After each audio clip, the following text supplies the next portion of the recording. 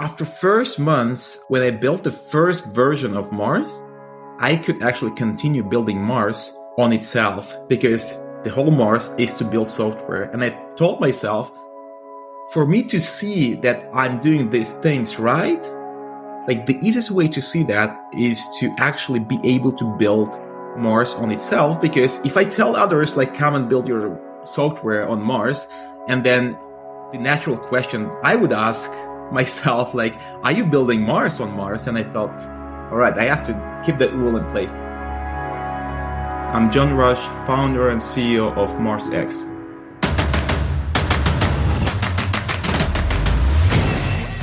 This is Code Story, a podcast bringing you interviews with tech visionaries who share in the critical moments of what it takes to change an industry and build and lead a team that has your back. I'm your host, Noah Laupart, and today how John Rush built the platform to connect the two worlds of low code and no code. All this and more on Code Story.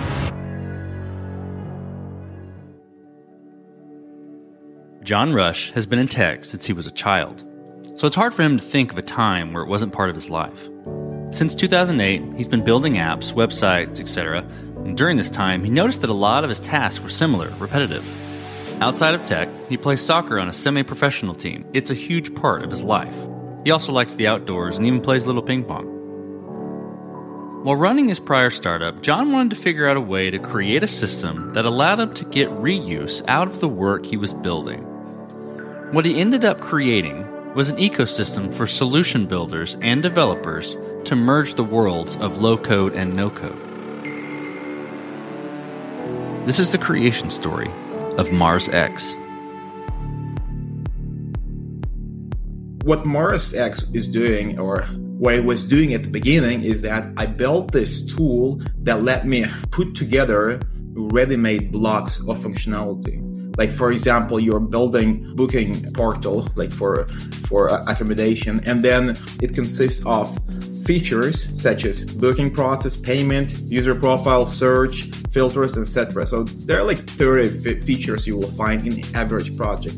And the idea of MarsX is that these features, we call them micro apps, can be reused by developers and by non-developers. And then the only thing left for them to do is to customize it and connect it together. So it is pretty much like a Lego for a project. But the difference between this traditional approach and our approach is that almost in all cases, you end up by needing some custom thing in almost every block. Like, that's the reality, right? Like, once you start putting things together, you come up with a lot of custom little things. And it's really important that the blocks are modifiable, like that you can actually change the block and it's easy to change. And what Mars did comparing to what existed in the market before Mars is that, like, the block idea is not new, but what we did, we made it really simple to modify those blocks so that you don't have to be limited by the functionality of the blocks. The other thing we do, which is really, really cool, and I like it the most, is that we open up the whole new economy for these blocks. So these micro apps are built not by our team, but they're built by the other startup people. Like, basically, people make a living on it and they make money on that. And then their full-time job is to keep building the micro apps, improve it, fix bugs, and react on the feedback. And then on the other hand, there are the startup people, the founders who want to build the end products. And the founders who want to build end products, they buy the micro apps from the marketplace, from the developers who are really good at building the actual micro apps. So it's a very good way of letting every party focus on what they do the best. So developers get this really huge opportunity to actually build stuff and not really think about product market fit, not really think about, all the things like design and investments and things like that. They can just build the micro app and everything else is done for them. The marketplace will kind of push it towards to the projects and then the whole economy happens. I started in 2018. So the first year of the project was just weekends and evenings after my main start. And what I was doing at the beginning is that I had my main startup that was a tech company as well. And I was also like a part-time CTO in 2 more startups. So I had 3 projects running. And then I thought, like, what if I build something that will help me build these projects more efficiently? And that was kind of the birth of the idea. Let's dive into the MVP then. So tell me about that first product you built. How long did it take you to build, and what sort of tools did you use to bring it to life? The first version took me about 3 months, but that was evenings and weekends. So it's kind of interesting. So the first month, I used the traditional languages such as JavaScript, Node.js, JavaScript, and Vue.js. So it was like pretty basic stuff, like what everybody else does. But after first months, when I built the first version of Mars, I could actually continue building Mars on itself, because the whole Mars is to build software. And I told myself, for me to see that I'm doing these things right, like the easiest way to see that is to actually be able to build Mars on itself. Because if I tell others, like, come and build your software on Mars, and then the natural question I would ask myself, like, are you building Mars on Mars? And I thought, all right, I have to keep that rule in place. So the first months I did it on traditional stuff, and the second and third months I did it with Mars itself. And on the third month, it was very unfinished. It looked like it had a lot of bugs and everything, but it was good enough to validate my main idea. And the main idea I had was that, can I get developers to build micro apps and other projects to take the micro apps and use it in their projects? So it was kind of, can I connect these two groups? And I could validate that right after 3 months. And my first few customers were actually the startups I worked with earlier, since I had really large network. 3 months from the start, the MVP was ready, and we had about 3 customers on that. With any MVP, you've got to make certain decisions and trade-offs around, scope, cutting or limiting, tech debt, feature cuts, stuff like that. Tell me about some of those decisions and trade-offs you had to make and how you coped with those decisions. Here, it was extremely difficult with that.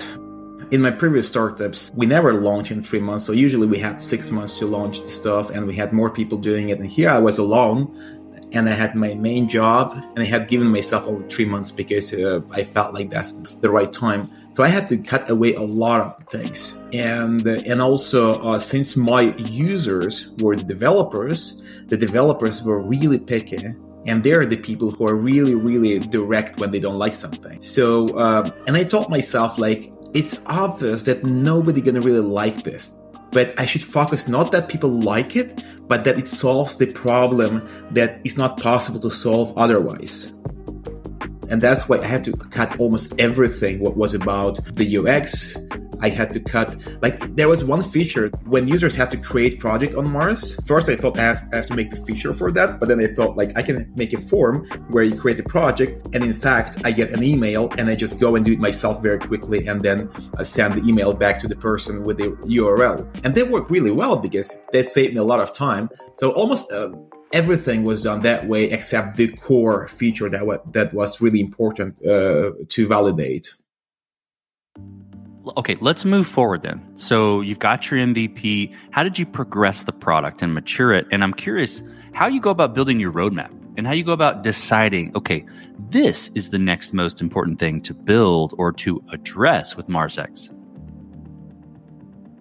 Yeah, that was really simple because we had developers using the platform and they were just crying for changes. Like, we had the Slack group where we had the people, all the developers there who were using it, and it was a lot of messages. People were complaining about everything. But in some projects, it's really difficult to get the feedback because people don't use the project the whole day.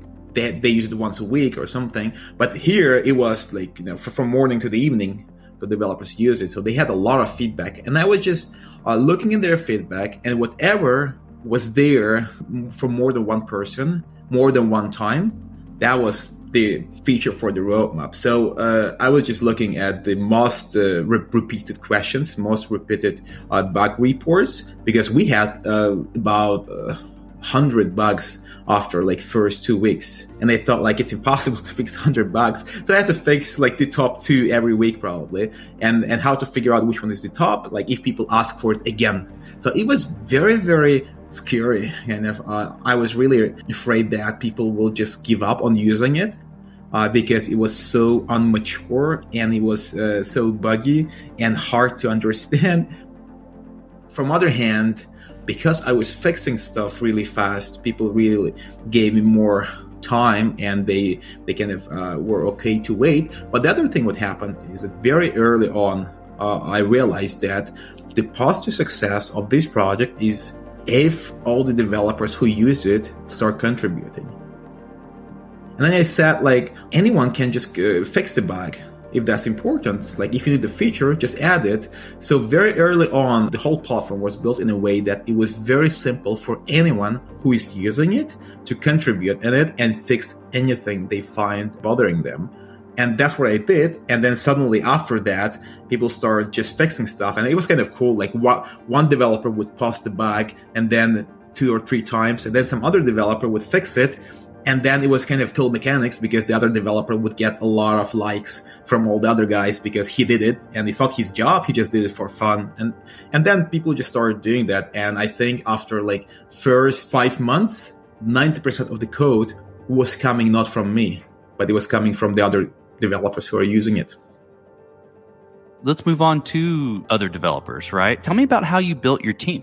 And what did you look for in those people to indicate that they're the winning horses to join you?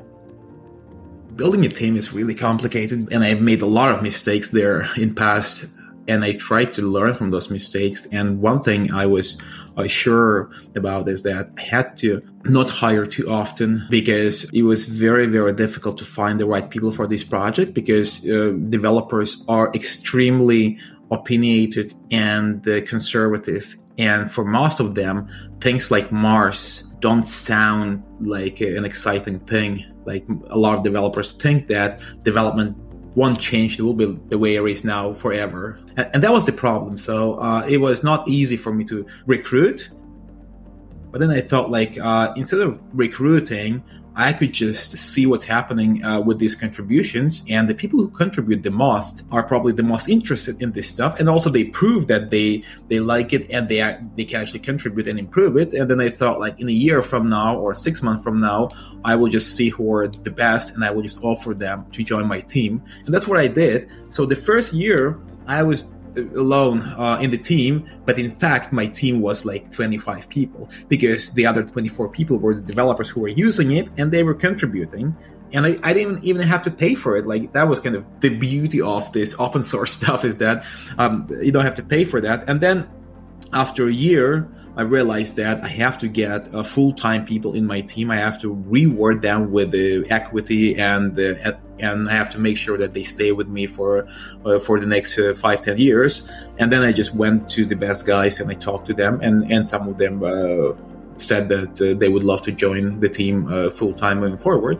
So some people came that way, and then some other people I found through being really active in social media. So I was very active on social media, talking about Mars and talking about the whole domain of low code and this rapid development.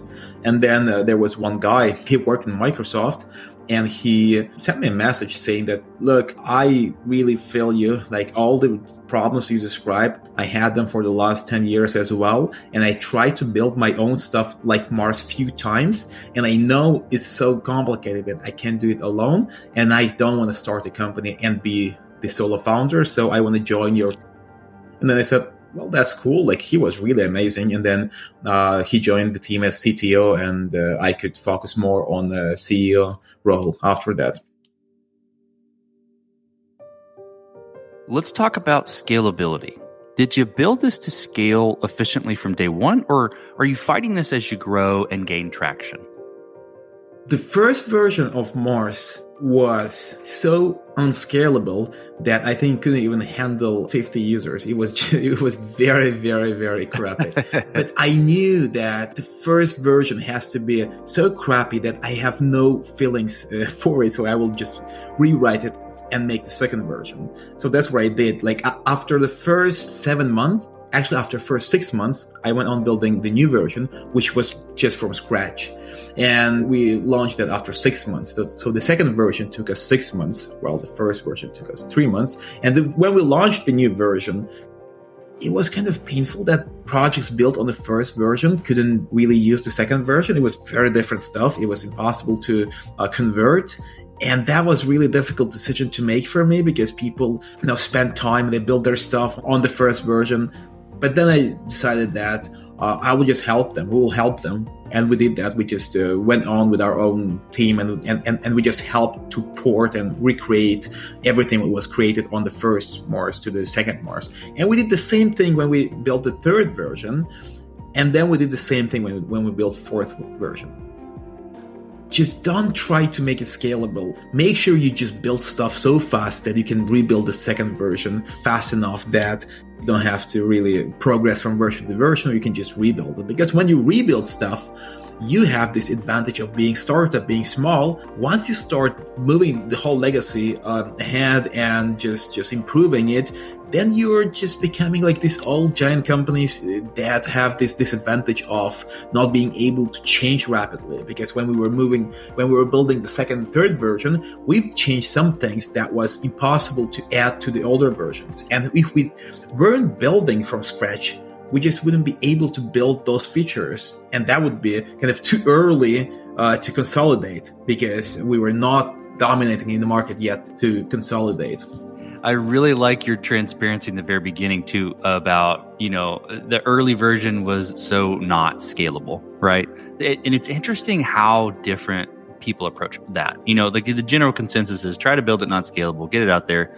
And I hear what you're saying, like you don't want to be too emotionally connected to it, right? But still, I still find it fascinating that everybody approaches it a little bit different. They may be like, yeah, it wasn't scalable, but it was designed to be scalable. Or yeah, it wasn't scalable and it broke after 5 people and we rewrote the whole thing. Or no, actually to release this product, it had to be completely scalable. And if it wasn't scalable and if it wasn't picture perfect, then nobody would have bought it. So it's I think that's why I asked that question. It's fascinating. I have a large network of founders who I talk to, and I see everything they do. Some people go for building scalable from the beginning, but taking my observations, I think if you're trying to choose the least wrong way of doing stuff, I think building not scalable stuff is the least wrong thing to do, because you might be wrong and you might have trouble and people don't wait until you rebuild it. That's possible. But from other hand, if you had traffic, if people used it, then you know what has to be built, and then, well, the market is huge, right? And then you maybe lost these users and these customers, but it's not like that's the end of the market. So I think taking the risk on building not scalable solutions from the beginning is going to be better in most of the cases. And also it's a lot about your product and the skills. Like in often cases, it's really complicated to think about everything while you build it in the beginning, and also it takes more time. And I thought, like, I have 3 months. I'm doing it alone on the weekends and evenings. No chance I can build some great stuff that way. And I'm building the complicated stuff, right? This is a complex project. So I think it's project by project. Well, John, as you step out on the balcony and you look across all that you've built, what are you most proud of? The community of developers. Why? Because the developers are, as I said earlier, really conservative, and they think that the skills they got, the tools they learned, are the tools they're going to be using moving forward. Maybe there was some more tools they used, but pretty much the same. And then I had to do a lot of work to convince quite a large group of developers who were the first users of Mars that it doesn't have to be that way, that the new stuff is possible to use, and you can take the risks and shift your focus to the actual results. Because with Mars, you get a lot less code written and a lot more outcome, right? And that's not so much fun for most of the developers, because developers like writing code. I have to find a philosophy that will convince developers it's also fun to write less code and get more results. And we've done quite well, so we have quite good community of developers. And the whole community of developers we have is like this active force behind building Mars further. Let's flip the script a little bit. So tell me about a mistake you made and how you and your team responded to it. I think one of the mistakes we made, we picked wrong technology at the beginning. that we had to rewrite, and that was kind of painful. But we were so focused on running ahead that it's really hard to remember even those mistakes. One more mistake I would do differently if I did it again is that I would actually find a CTO earlier, because I've been building this stuff alone for a year and a half. And because of that, I couldn't really focus on a lot of the things because I had to do programming 90% of my time. And then I couldn't hire, I couldn't promote this and a lot of the things. So I think growing the team too late was one of the mistakes I did. If I didn't do that, I think I would be farther now than where I am. What does the future look like for MarsX, the product, and for your team?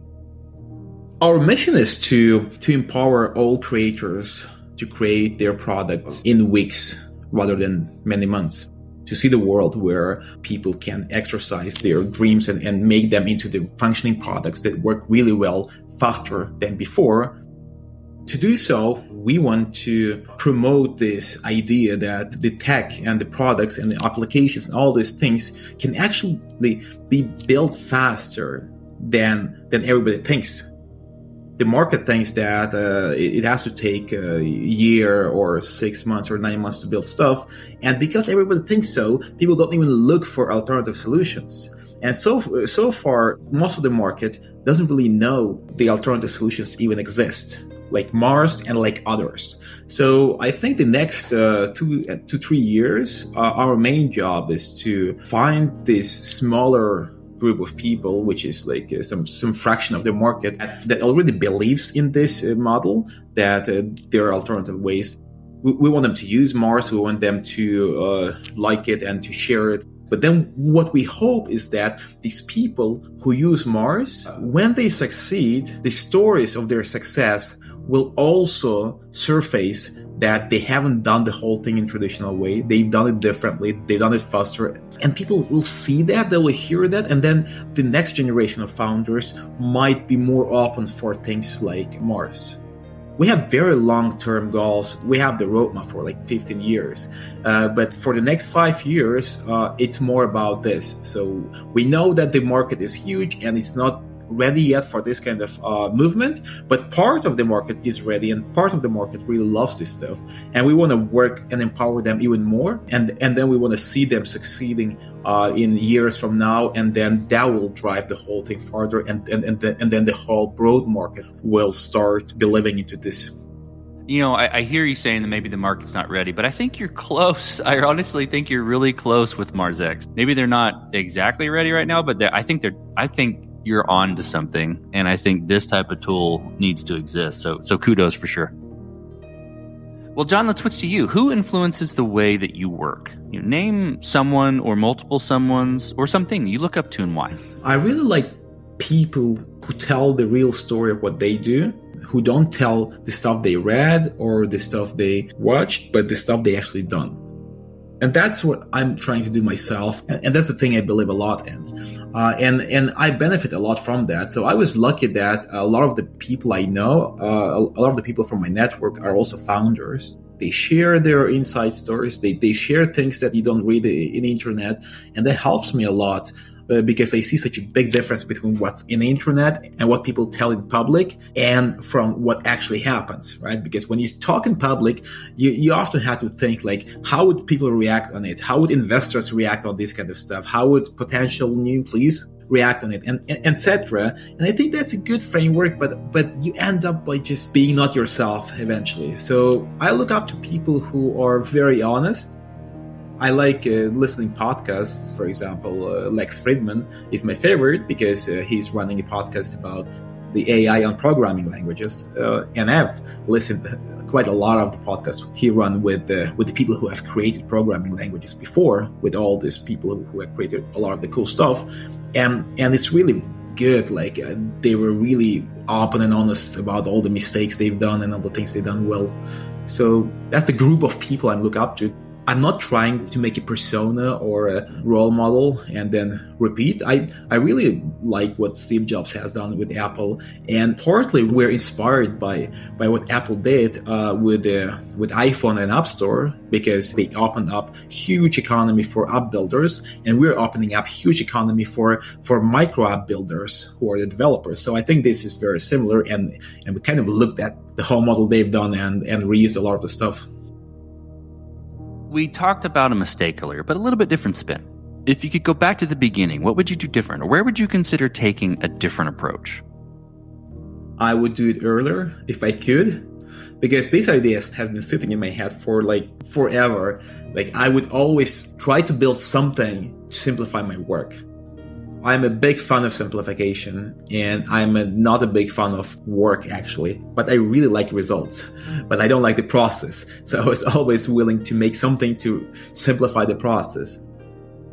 The reason I didn't start early with this project was that I didn't really believe that this kind of project is possible for me to implement, because all the projects I've done before were in a more simple horizon. It was like apps, it was SaaS, etc. And here the idea was to build a tool to build other tools. So basically you're building the platform where other people are going to build their stuff. And that sounds really, really complicated and scary. So I was postponing this for 2 or 3 years at least. The timing is so good now, but it would be even better if we were 2 years before. And then the other thing I would do is I would quit some of my projects earlier, just because when I started Mars, I had to share my time with a lot of other stuff, and that was very complicated, and it was hard to focus. I should have left the previous stuff earlier, and because other startups I worked with, they had good teams and it was pretty much delegated, but I still felt like I can't leave. I still felt like I have to be here a little bit as well. But then if I did it again, I would just be more brave, and I would just tell my team that, guys, I'm building something great and I really want to spend next 20 years building it. If I go there full time, that will be better. Well, last question, John. So you're getting on a plane and you're sitting next to a young entrepreneur who's built the next big thing. They're jazzed about it. They can't wait to show it to the world. Can't wait to show it off to you right there on the plane. What advice do you give that person, having gone down this road a bit? The advice I give to people often when they ask is that do not try to build something you don't care about. And I've done that mistake myself many times. I think building startup takes time, many years. It takes 7 to 10 years, I think. If you don't really care a lot about that problem, if that problem doesn't bother you directly and often, it's really difficult to be motivated on solving it. And the other thing is that you have to love the users. You have to care about problem personally, and you have to love the other side, the users. And in my case, I really liked the founders and the makers, like people who build stuff, the creators, like my favorite people. And then I really struggled myself with the problem of not being able to build stuff fast, spending many months building stuff while I would want to spend just a few weeks. I see how that works now. I see the difference now with Mars versus the previous startups I had, is that the level of motivation I have is 10 times higher. So the advice is do not build something because that's a trend or that's an idea somebody shared with you and you think it makes sense. Just try to find, I don't know how, but just try to find a problem that you personally experience in some way and work with those problems. Fantastic advice. John, thank you for being on the show today. Thank you for telling the creation story of MarsX. Yeah, thanks for inviting me. It was a pleasure to talk. And this concludes another chapter of Code Story. Code Story is hosted and produced by Noah Labhart. Be sure to subscribe on Apple Podcasts, Spotify, or the podcasting app of your choice. And when you get a chance, leave us a review. Both things help us out tremendously. And thanks again for listening.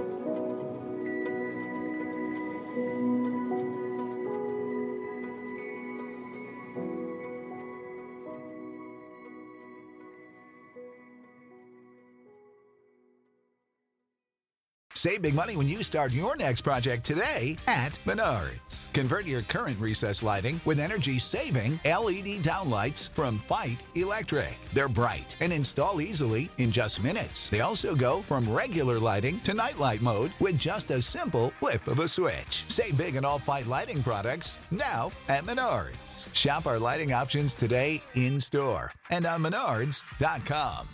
Save big money